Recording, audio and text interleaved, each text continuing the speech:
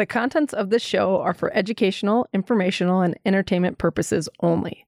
Any information on the show does not create a client-therapist relationship and should not be taken as professional advice. Before making any decisions regarding your healthcare, ask your personal physician or mental health care professional, or call 911 for any emergencies. We are three friends exploring connection, from the coffee shop to the podcast studio. I'm Amy. I'm Anna. I'm Erin.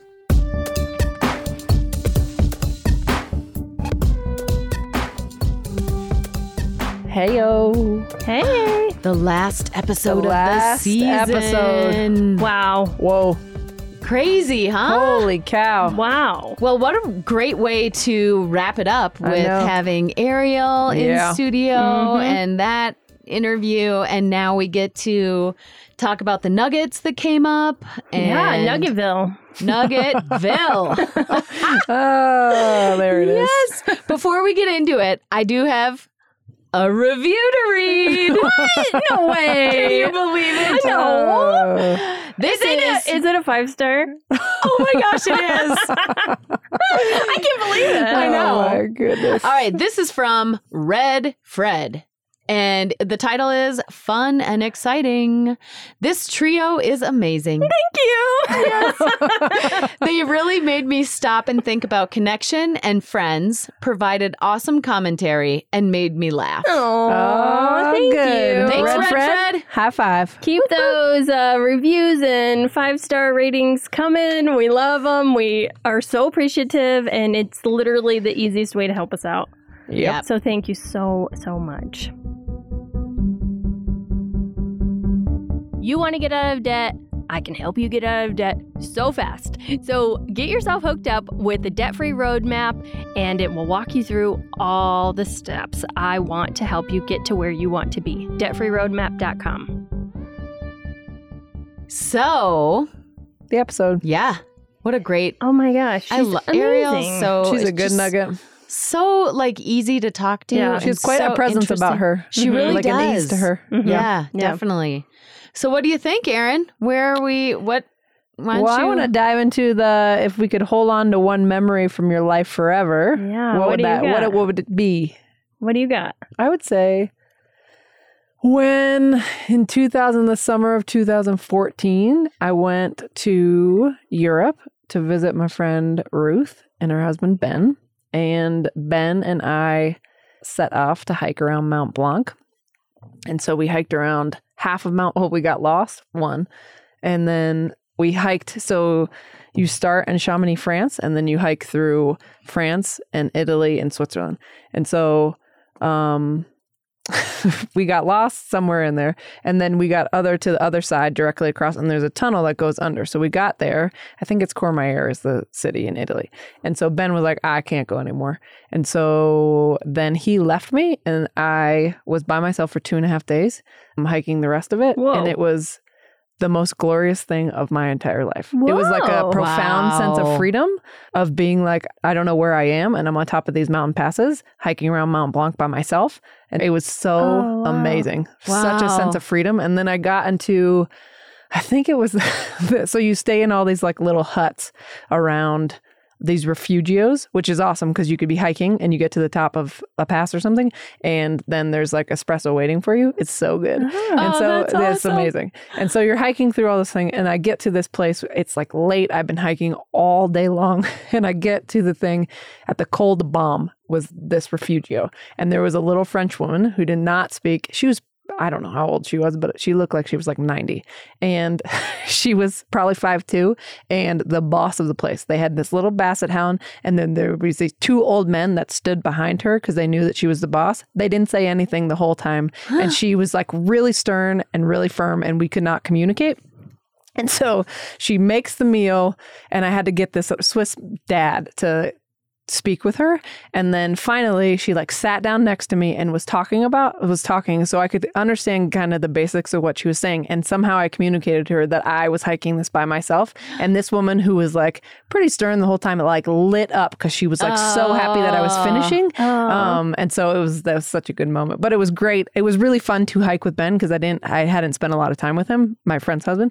But then to be by myself was like Wow. That was probably my favorite memory I've ever had. Wow. Yeah. That's incredible. It was amazing. And what a unique place to be hiking by yourself. It was Yeah. awesome. And Wow. it's like, when you get into Italy, because there was all these like really extravagant like women with like just like swimming suit tops on. Yes. And hiking and like, so like every country you could tell that you were in a different Yeah. country because of how the people showed up. Yeah. But like being able to get espresso and some Yeah. chocolate and keep on going is like, I want to do it again, but go slower because I did it in 4.5 days and it's a lot of miles to go. Sounds like a grind. Yeah. How many miles? 107. Wow. And so I'd definitely take longer to just like enjoy the Yeah. time. But Yes. it was glorious. So Yes. that's what I got. What do you got? That's amazing. That is. So I'm not entirely sure what, but I'm just going with the first thing that popped in my head. Mhm. And I can't imagine that I ever would forget these moments, but definitely when my kids were born. Mm-hmm. Like the just holding this new baby, and that like came out of that my body, Mhm. and I had 2 C-sections. So it was a different experience than I guess if you have a like vaginal birth, but I don't know what that experience is because I didn't have it. But anyway, it was like looking at the faces of my babies within the first hour was it's hard for me to even put words around it. Yeah, But I'm sure. that's That's awesome. yeah, that's the whole episode bringing about in the light, right? Yeah. And little baby's bringing in the light for Yeah. sure. Oh my gosh, good connection. Hey, I'm taking some tips from you. Learning stuff. Yep. Yeah. I Yeah. was so drugged up from my C-section. Like it started as a regular, it was going to be a birth center birth. Oh yeah. And then I ended up like 3 days later having a C-section all drugged Yep. up. And so by the time my son was there, I was like, fuck, I'm out. Yeah. I'm passed out. Like, so I feel really like cheated about that. It sucks. It's like, I want to have that magical moment too. So, Mine wasn't all magic by any means. but I mean, like, that, I mean- like, you know what I mean? Like, I was so out of it that it wasn't like, it was like, hey, here's your son. And like it was just so like a haze. yes. Yes. Yeah. So that's a But bummer. maybe yours is just a little bit later. Yeah. Like I think Yeah. there is like True. a ridiculous amount of pressure around women and like the glories of childbirth. Ugh. And like I did not have a glorious birth. I also labored for it was over 48 hours for my son and it was like failure to progress. Yes, And that's the same thing that happened to heart rate me. starts dropping and it was like High five. Yeah. Yeah, but you could have done that perfect high five. Oh, Let's try again. no. Try it again. Try again. I will not. So, Protest. like we went into, I had an emergency C-section for him. And then for my daughter, I really wanted to try the vaginal VBAC. VBAC, yeah. So I did that. I labored and I, got to like a 9 or something, but then her heart rate plummeted. And so Oh. that was an even bigger emergency than my son. So I was like, I had an epidural, but the medical staff, was like lights on immediately. They turned me so that I was on like all fours. And then I was on my hospital bed and they were like running me down the hall to the OR. Whoa. It was very scary. Wow. Yeah. So I think like maybe in some of it, like, and I had a lot to work through, I think, because I also had this like, my husband, we had this, love that new term. I'm just going to go with that.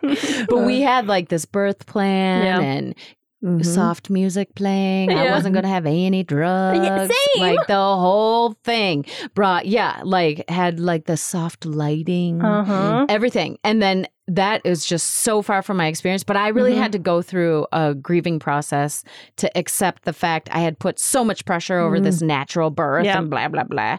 And then I was Same so here. far from that. Yeah. I had to do EMDR around it Yeah. actually to like be able to talk about it without crying. yeah. So I mean, it's I feel traumatic. you. And talk about the pressures of motherhood. It's ridiculous. Start before the kid's even born. Yes. Oh, big Isn't that time. crazy? Big time. Big Yeah, time. this is Yeah. definitely a trauma thing. Yeah. Definitely. So your experience was like it Was it delayed or was it like when you first held your kids? So for my firstborn, so C-section, whatever, they bring him, and the husband went with him outside the room, and then I got to hold him for the first time. So I never did that skin to skin that everybody talks about, but it was just like this holding him. And I have this picture actually, but I had this tear in the corner of my eye because it was just like, he was here. He was like in the light, and I mean, it was just incredible. It was like seeing his face. It was nothing to do. It was awful leading up to that, you know, but then seeing his face, and I don't know, it was just, he was here. And then my daughter, for her, the moments, it was like, let me think about like that one. So that also, I had to get wheeled away. So the time from when I got to hold her, I think was a little bit longer because, you know, I had a lot of drugs and but yeah, it's just their little faces, like holding that, you know how they swaddle them so tight and like that feeling. I think it was like seeing their face and then holding them in my arms, like in that tight swaddle. Yeah. It's just like, whoa. And I wonder, as I'm talking about this, is it that it's like it was so traumatic or it was so not at anything like I expected? I wonder if seeing their faces, I'm sure there was a bit of relief that I was having. Like, oh my gosh, you know, they made it through. It's going to be okay. It's going to be okay. Yeah. Totally. But either way, my babies. The babies. Yeah. So mine, if I could hold on to one memory from my life forever, what would it be? One of the things that really stands out is, I wasn't going to say this, but after I gave birth and they wouldn't let me eat because it was like an emergency situation. And that first bite of food after was so good. It was like this hospital breakfast burrito. And it was like literally the most amazing thing in my entire life. Okay, that's not my answer. My answer, I was going to say, but it was literally the best food in my entire life. It was so good because I was so hungry and just hadn't eaten for days. Oh, it was so good. But the thing that really stands out is we were in Costa Rica. I had earned this trip through this company I was with, and it was this all expenses paid trip. It was such this wonderful place. And there was this like karaoke night. And Henry was with us. You know how I feel about karaoke, first of all. Yeah, love it. And so it was just this fun night and the beautiful weather. And Henry has kind of had some different social struggles. And it was this night, we had such a fun day, and he got out there and started dancing his butt off. And everyone was clapping for the karaoke people and cheering them on. But he thought the applause was for him. And it was like so sweet. And he was just like, well, watch these moves. You like that? And he's like this little 3.5-year-old just busting these moves. Like, I am killing it. And just like the joy on his face, and like he was just having the time of his life. And then just like seeing him like kind of come out of his shell and just like, he was just so present. It was like one of the sweetest things ever. It was so cool. That's so great. Yeah, I love that. It's good. Yeah. Yeah. Well, here we are. Right? So, I found a great quote. So, the wound is the place where the light enters you, by Rumi. And so we interviewed Ariel, and her podcast is called Beauty in the Grit. And on the home page of the podcast, when I was looking up stuff for this show, it says reap what you need, which was like what's the opposite? Like if it's a punch in the gut, but in a good way, you know, like it lands well. You know, what is that? Where you're like, oh, that's like it resonates. Resonates. Like a truth bomb. Yeah. And sorry, so, what did you call it? Because your word is way cooler than my word. Truth bomb. Truth bomb. Truth bomb for sure. You mean resonates? Yeah. Truth bomb. That's right. Well, you know, I'm just like super young and hip, so I know all so hip. So hip. Yeah. All right. So It's beautiful and it feels nurturing. So wait, let me just back you up for a second. So did Reap What You Need? Yeah. That saying from Ariel, that one is what resonated? I was like, oh, that's so good. Because there's this like beautiful picture of her where it's like she has some sort of dress on and she's like gazing off, but it's from her back, I think. And then it's like reap what you need. And so I think it's just super nurturing in the way that, I mean, that's how life should be. Like whatever you need for it to allow it to come in, I think is... I was also listening, that also made me think, I was watching Eat, Pray, Love this weekend, the movie. And when she was in Italy and they were in that scene in the barbershop and that man was talking about how he was saying something about like Americans, blah, blah, blah, whatever about Americans. And like Americans feel like they need to earn a break. And he was like, Italians just know that they deserve one. And so it's kind of like in the same vein as that. Yeah. Anyhow. So what does that mean? How does that sit with all of you? Reap what you need? Yeah. I think it's really, during my current reinvention of self, I feel like it's so interesting to think about that or to ask a question like that rather than think about what everyone else needs and how can I, change what I'm doing or how I am for other people's needs. And instead it's like, wait a second, like what do I need and how can I go get it? And then also just, I think it's so freeing. Like what I love about kind of the stage of my life that I'm in right now is like, I don't really care right now about what many people think of me or, like this, I don't know, it's just like liberating. It is so liberating because it's like, oh my God, like so many people don't know my side of a story or so many people make assumptions or, and it's like, you know what? You just believe what you want to believe. Yeah. Like, I know who I am. Ultimately, it doesn't matter what they think. No. Yeah.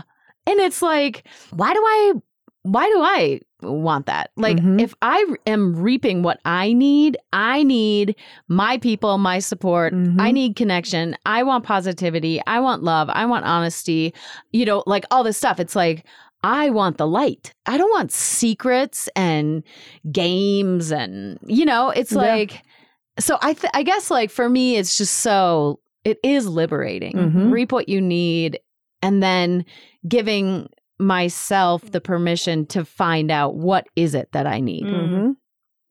How about you, Anna? Gosh, like it seems like the ultimate in self-care. Yeah. Like ask for what you need and be willing to accept it. I think there's two different sides of like, yeah, sure, I want to ask for what I need or pay attention to what I need, but then accepting it and saying I'm worthy of these things I think I need and deserve. Like, I feel like that's totally two separate things. So I think my friend's Katie is a yoga teacher, and she always talks about like in the yoga class, like if you're going to take a break, like own it.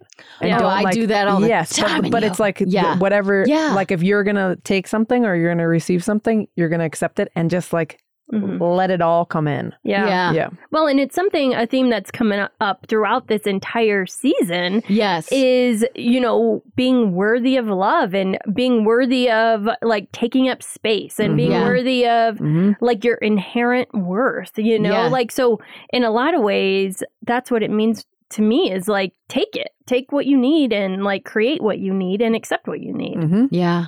Yeah, that's great. And take up the space. I love that.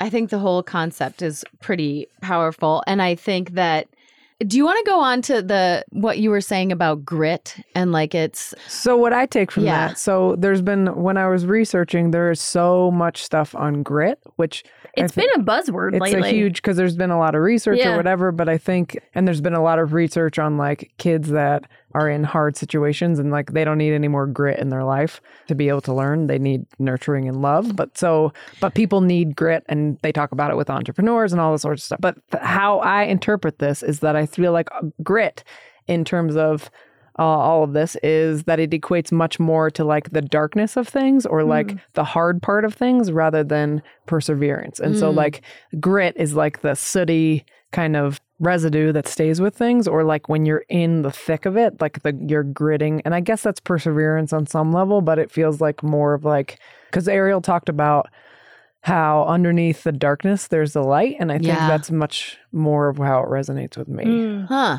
Interesting. I don't know how that, or it truth bombs the Anna. Yeah.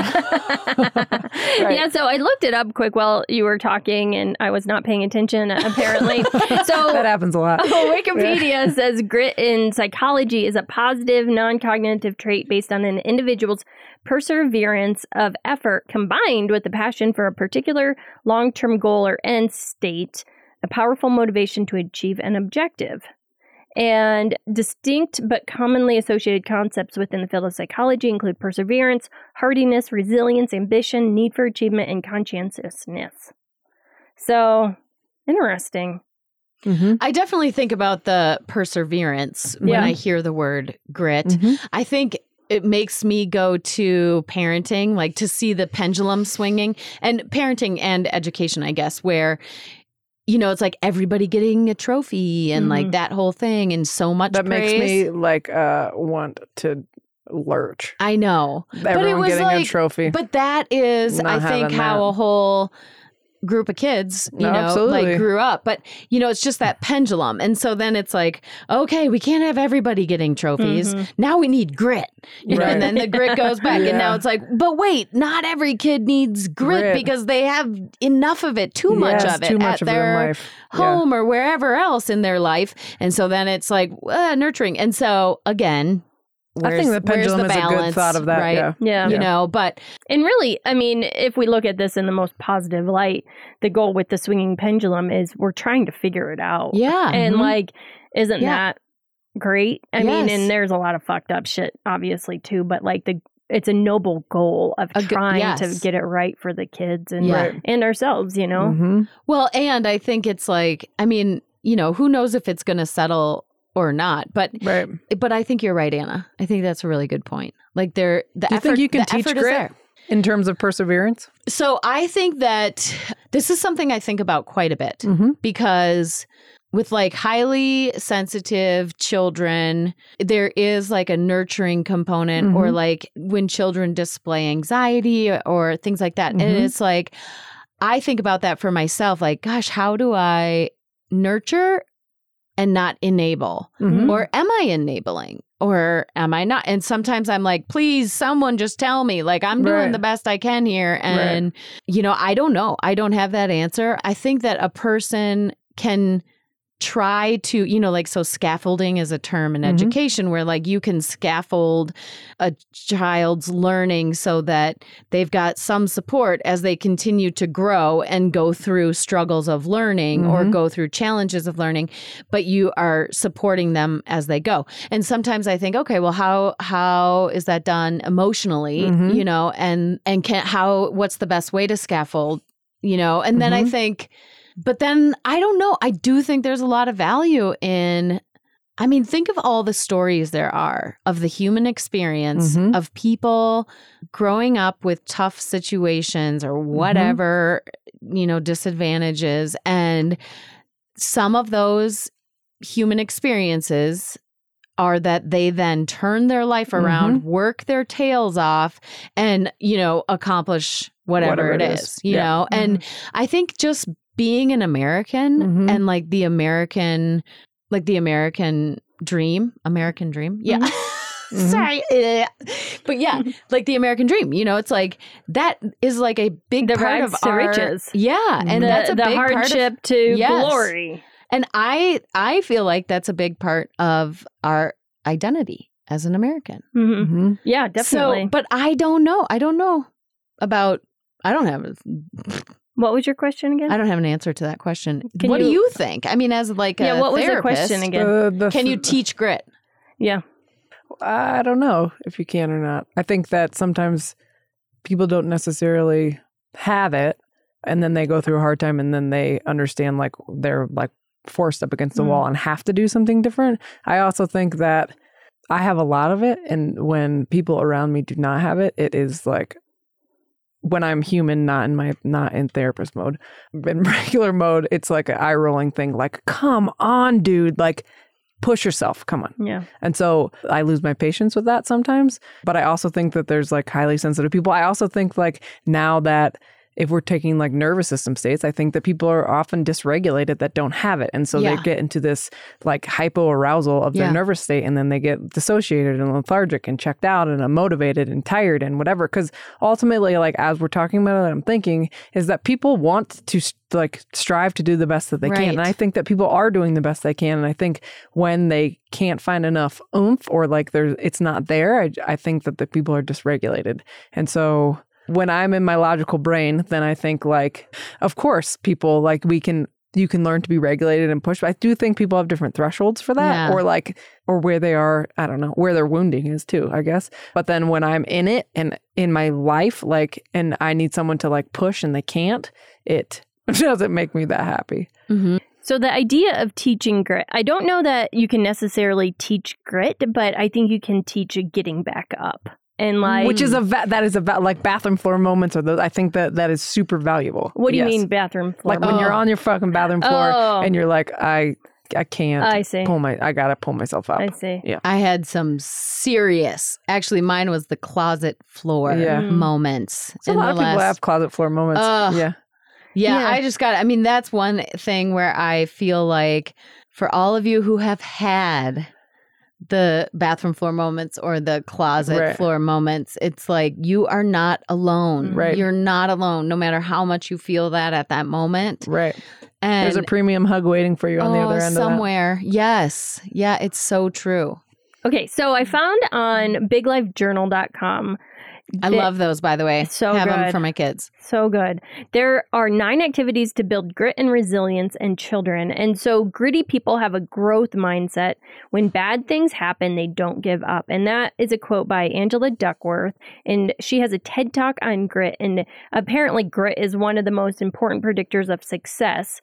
And I guess this TED Talk went viral in 2013. And she even has a book called Grit, The Power of Passion and Perseverance. So, I think it's all about teaching get back up, like, you know, knowing when to quit, but also knowing when to get back up and not giving up just because it's hard or like because you don't want to do it. It's like a lot of times we have to do shit we don't want to do. Totally. I think that's partially why I ultra run, because it's like a physical representation of that whole process. Like you go through these roller coasters of emotions and how they physically feel, but then when you cross the finish line, it's like, oh, all that shit was worth it. Yeah. Well, and I do think in terms of can you teach grit, there is curriculum, there are books published, there's so much around the growth mindset right now in school. Like that is a huge trend and has been. Right. And I think I don't know, actually, I mean, it'd be interesting to see what kind of results are coming in from that. Yeah. Yeah, So. there's a quote just thinking about like being on the bathroom or the closet floor and being in that state of desperation. And, you know, the idea of getting back up. There's a quote by Winston Churchill that says, when you're going through hell, keep going. It's like, why? Don't stop in the middle of the hell. Yeah. Like you, like keep going no matter what. Like keep going. It might not feel like it, but there's light at the end. Yeah. And then, I mean, I cried for a while and then I got up. It's like, okay to sit in it. Yeah, and I do feel... And it's important to feel those feelings.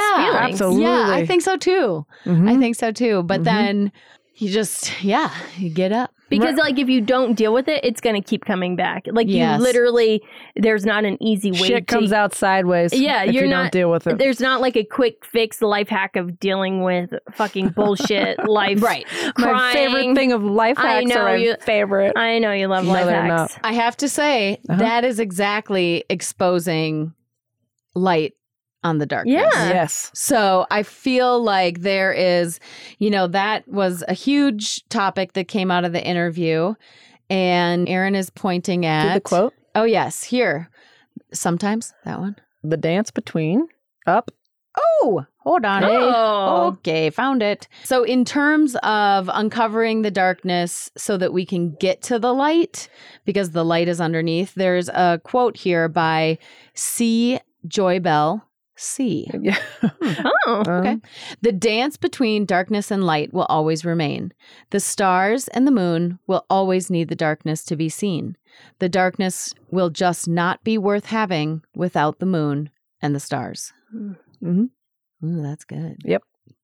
There is a dance between darkness and light, but I think about like, crying on that in my closet on the floor. And to me, that was, I don't know if that was bringing light to the darkness or if it was the getting up part that was bringing, but either way, to feel that shit and like, It's important. yeah, and then call one of you or call, connect somehow, then that was the exposure of the light. Yeah. Mhm. Well, and it's like, like you talked about with the trail running Mhm. and the marathon running, is that what you would call it? Ultra running. Yeah. Ultra running. Yeah. It's good. It's like if you don't have those valleys, then the Mhm. highs don't feel as good. It's Mhm. like, that birth experience with that darn breakfast burrito. That thing tasted so good because I hadn't had it for so long. So, like, Yeah. food. Mhm. So, like, it just feels so much better when you have those valleys. Like, they serve a purpose. But and then make if you think about appreciate- the metaphor of the valleys, like Yeah. there's water in the valleys, there is like growth in the valleys, it's like green in the valley, like that's where animals are, like in terms of, and so there's all this like fertile soil Yeah, that's true. in the valley. That's where like all crops grow are in valleys. And so then you can't live on top of the mountain, and then you need to like fill your water bottle back up in the valley Yeah. or like grow your plants or whatever. So Yeah. that, and I think those are those moments when you point. can pick up yourself off Yeah. the bathroom floor, but we need to stay in them to figure out Yeah. what we need to learn from this, what is happening. So I'm curious about Wait, what I just yeah. gotta say, Yes. there's a lot that we could do about this valley metaphor. Yeah, go ahead. Because the other thing I'm thinking is like the peaks on both sides of those valleys. Mm-hmm. It is dark for a longer amount of time, and then the sun comes up and over, and the light Mm-hmm. shines down. But that period of darkness is definitely there Yeah. in the Absolutely. valleys, and Yeah. then then the light is exposed. And Mhm. anyway. Mhm. We'll have to put up a picture Well, of a beautiful that's right. valley. Yeah, that's a really Colorado situation. I know. We That's right. Yeah, right. There's valleys in Just a a lot of whole- places, Oh, that's true. right? That's true. Yeah, but I mean, especially here. Well, especially here. Yeah. Mm-hmm. Big mountains. Colorado wins, you guys. Yeah. The best right. state ever. So sometimes people call the darkness, those times when you're in like the darkness and the struggle, the dark night of the soul. And so the dark night of the soul often has a religious connotation, but I don't think it needs to be. It can be just some sort of existential crisis or some sort of like huge monumental shift that's happening in life, right? Mm-hmm. And so maybe other people have other opinions about that, but just as for talking points, right? Sure. And so what is the dark night? Have we had a dark night? This is a question for all of us here. Mhm. And then what does that look like for you? So, yeah, I've had a few dark nights for sure. Just moments like when I was right before I decided to get out of debt, like it hurt so bad that it was like, there's no way I can keep doing what I'm doing. Also, when I was in the postpartum stage after my son, I remember talking to someone helping me and just started crying. Like, is it always going to be like this? And I was just it was so dark. And those moments, I feel like they were necessary because they were the jumping off point for me making change and like realizing maybe, hey, I need to ask for help here or something, whatever I'm doing isn't working. Like that pain had a purpose in those moments. And honestly, I had to get, especially with my debt situation, I had to get to where it hurt bad enough that, Sick and tired of being sick and tired. yeah, like I was so sick of my shit. I didn't know what the hell, this getting out of debt thing was going to look like or doing the spending fast. But I was like, this shit I'm doing is not working. So I'm willing to take the risk on this unknown stuff because I'm too miserable doing whatever the fuck I'm doing with my money situation. And like, thank God I did, because that allowed me to make change and like take the sacrifices that I needed to get out of debt, Mm-hmm. Mm-hmm. What about you two? Oh boy, yeah. I've Not Amy. No, there's No. been no dark nights, especially lately. Yes, I've had a few of them, quite a few. I think for me, so what I'm thinking of is my college boyfriend. He was awesome. He is awesome, but he was in a really bad skiing accident, and that was an extremely difficult time when I was really young. we were just out of college. Actually, I graduated the summer that he started recovering from that accident. And that was... Did you talk about that this season or last season? I did talk about it this season. This season? I couldn't remember. And actually, I talked about it in the very beginning because Brian and Kelsey had that story. Yep. So yeah, that was really a dark time. And what I have realized about myself is that I think I go to this a little bit like, I don't know if it's the disassociation or what, shock, or I don't know what exactly is happening, but I just get into this mode of go, work, like, not fix, but kind of, I guess. Or like just this... As like a distraction or... Survival. Yeah, survival for sure. So so that was definitely dark nights.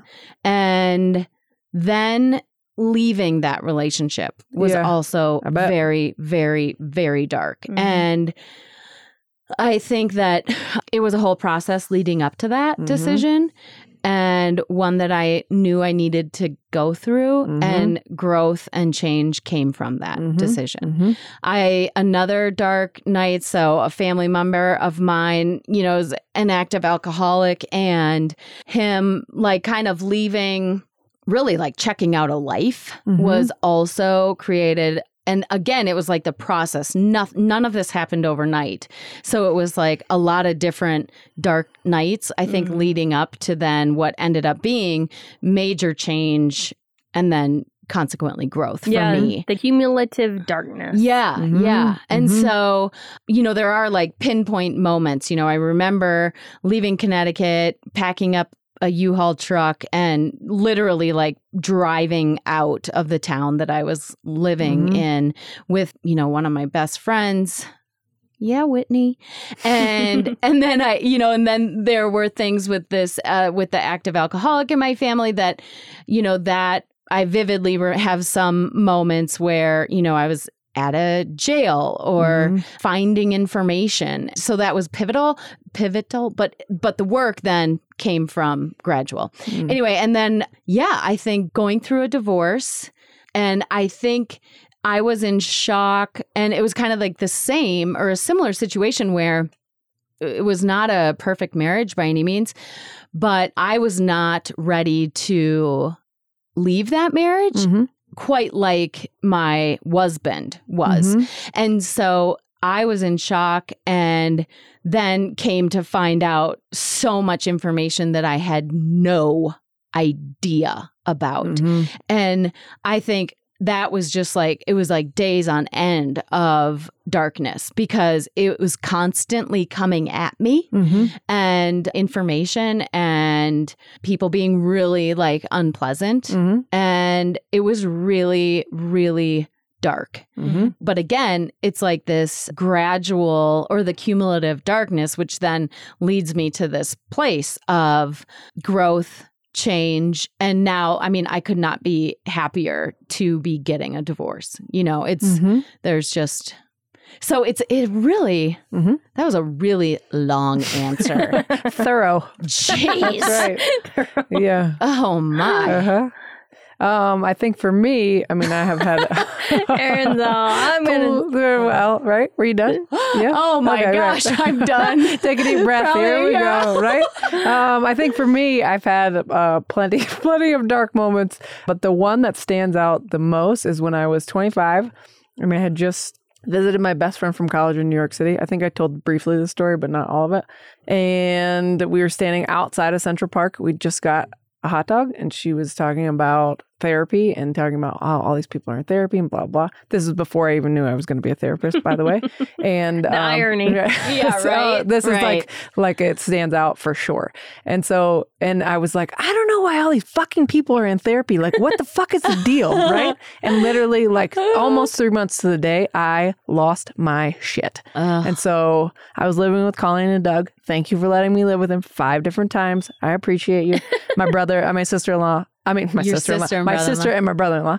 But yeah, so I was living with them. I was 25 and I don't even know what, I was at a training, like a trauma training. And she was like talking and then like my history of things it all started to like sink in, and I was like, holy shit, like I think something is wrong with me. Wow. And then I went to work, and I was working at this place called The Road, which was a drop-in center for 15 to 22 2-year-olds transitioning into adulthood. And I was there, and I was like sitting there, and it was like this fog like dropped in, and I was like, what?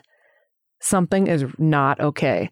And so I left work early, and I didn't know what to do because I didn't want to go back to Colleen's house because I didn't want to see anyone. And I ended up in a King Super parking lot listening to the Moby song, Why Does My Heart Feel So Bad? Bawling in the car, like uncontrollably and unconsolably. And I'm like, what the hell is happening?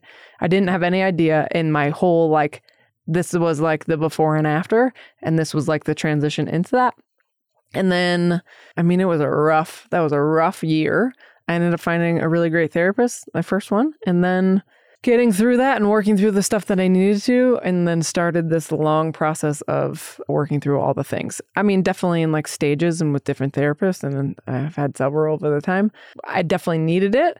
And it's like reap what you need. And so it's like being in those places. It's like, I think it was like the first time that I'd really felt anything. Mm-hmm. And it came on like a motherfucker. Yeah. And the lightness. Yeah. Holy cow. And so, and then being through that, there was a lot of light underneath that. And like other people could see that in me, but I could not see that in me.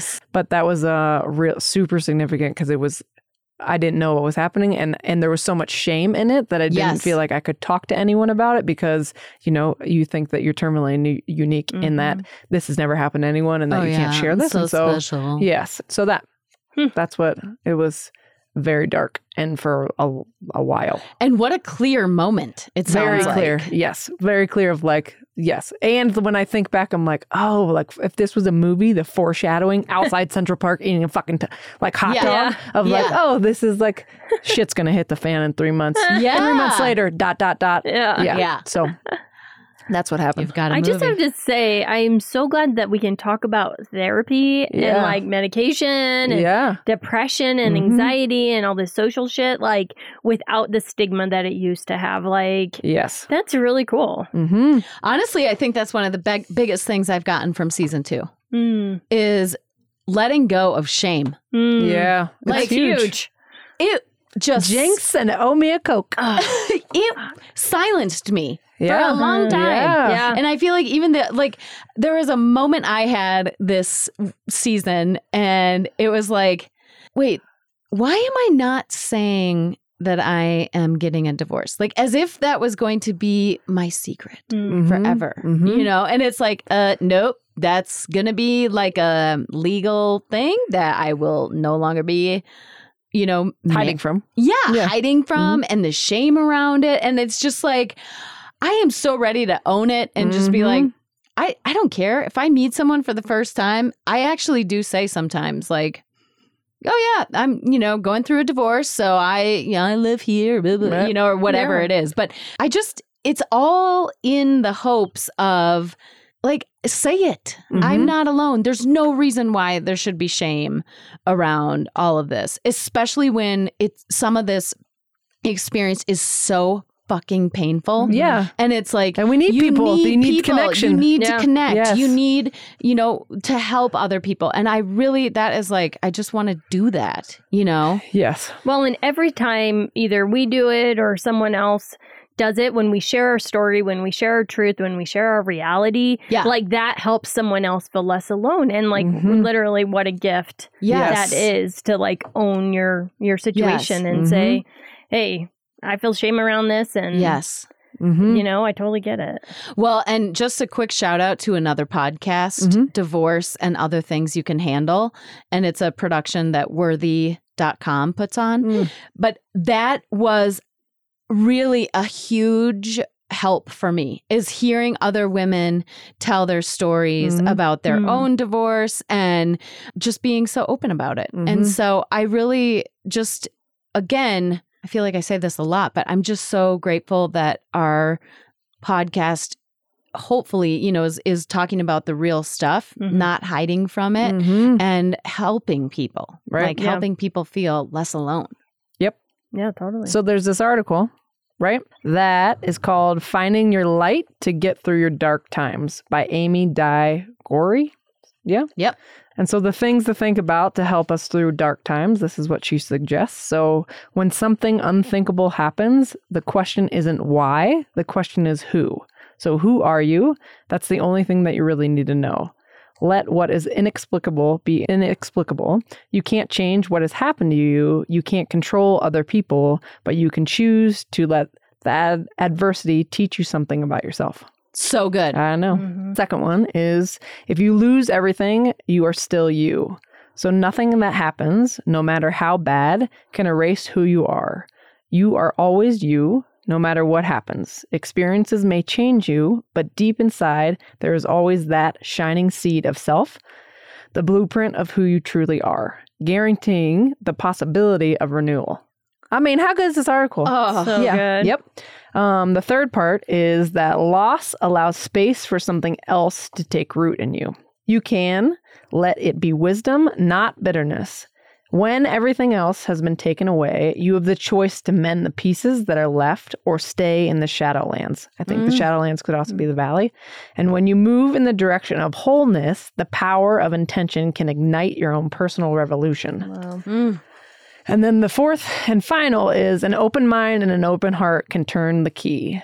It is hard work to generate gratitude and serenity when you are suffering. Luckily, just wanting to be that kind of person can be enough. With your intentions set in the right direction, peace and contentment will find you. In persevering through my own darkness, this is what the author said, in persevering through my own darkness, I have found, call it my authentic self, my immortal soul, my core being, my heart center, my sanctuary. You can survive whatever life throws at me. I can survive whatever life throws at me. When my experience has taught me that the human capacity to endure and to do it with grace, courage, and joy does not really depend on anything outside of ourselves. Even when life seems impossible, the brilliant light... I'm getting teary. It's so good. It's so good, right? Okay, the brilliant light inside yourself is enough to see your way through your own darkness. So we'll put this in the show notes because the article is worth a read. It's on the Tiny Buddha, which is they have great articles. So I think it's fabulous. And so moving into that, so my girl, the Thug Unicorn, I love her so much on Instagram. She is amazing with her words. So she says, bringing the light to the dark is nothing compared to the deciding what you're going to do with all that power. Ooh! So good. So, What do you think of when you read that? Like, what's the... I've been talking, so I want Anna, go. Oh, gosh. I'm not prepared. Okay. Amy, go. I feel like I've been talking too. So what do we think when we read that? Is that like everyone has this dark thing and bringing light to it is awesome. But like then if we have this light, then I feel like it's a responsibility to then share that so that you can ignite that in others. And so starting with our first episode when Brian and Kelsey were talking about a light we share. Yes. And then ending with Ariel's like that under the dark, there is the light. So there's this theme that's coming up with all this worthiness stuff and loving ourselves and the light that's coming up. And so I think those are just important things to remember, that there's power in connection and sharing our light. Yes. And so I think damn. That was so good. Yes. So I think that is what the whole season was about, really. I do too. Yeah, for sure. And like also knowing like those dark moments, like when you get out of them or, you know, walk through them, like they can serve a purpose in helping other people feel less alone. Yes. You know, like the fact that you're at this place right now where you're okay to talk about the divorce and like what it's been like and stuff. Yeah. Like, and whatever the experience may be, that's helping other people feel less alone. And I mean, that pain serves that purpose. Right. And I think it's really interesting to think about privacy and this like keeping everything inside, privacy, don't let people in, blah, blah, blah. You know, it's like, that's not really what my style is, I guess. And so to re-identify with that and then just to know like this is the healing process and this is just what it is. And I think that the lightness is power. Absolutely. And it is like compassion, self-compassion. Well, and when you're around people that have this beaming light from within, you can feel that. And there's a lot of power. Like I feel like just with Ariel, she has this like beaming, glowing light within her, and just being in the same space as her, it's super powerful. Which I think also like ties into the whole be your authentic self so that you can connect. Yes. I mean, without standing in your truth, owning your truth, having your light shine and being your authentic self, like that's where we are able to connect. And when you can unapologetically do that and you are sharing your light, I feel like it's not like you're giving it away. You are like taking your candle, lighting someone else's because they might need help with that, but you're not giving, you're just sharing it, right? So we're just sharing it, and that we all need that. And this is so much of what we have tried to do with the last 2 seasons of the podcast, I feel like. So anyhow. So bring it on home. Go shine your light. Yeah. Yes. So it's the light is shining, the importance of that, the power that we get from that, so much that we were able to take away from season 2. Anna, what are you thinking, or how are you reflecting on the season? I feel like one of the having worth and just the inherent worth is something that really shone. Yeah. Sure. Grammar. Keep rolling. Yeah. Is something that really stood out this season for me. Something else that really, really stood out is the body stuff. And I feel like I haven't been able to be at peace with my body. And like in this effort to be authentic and true to myself and listen to my mental, what's telling me what my mind is telling me or my heart is telling me.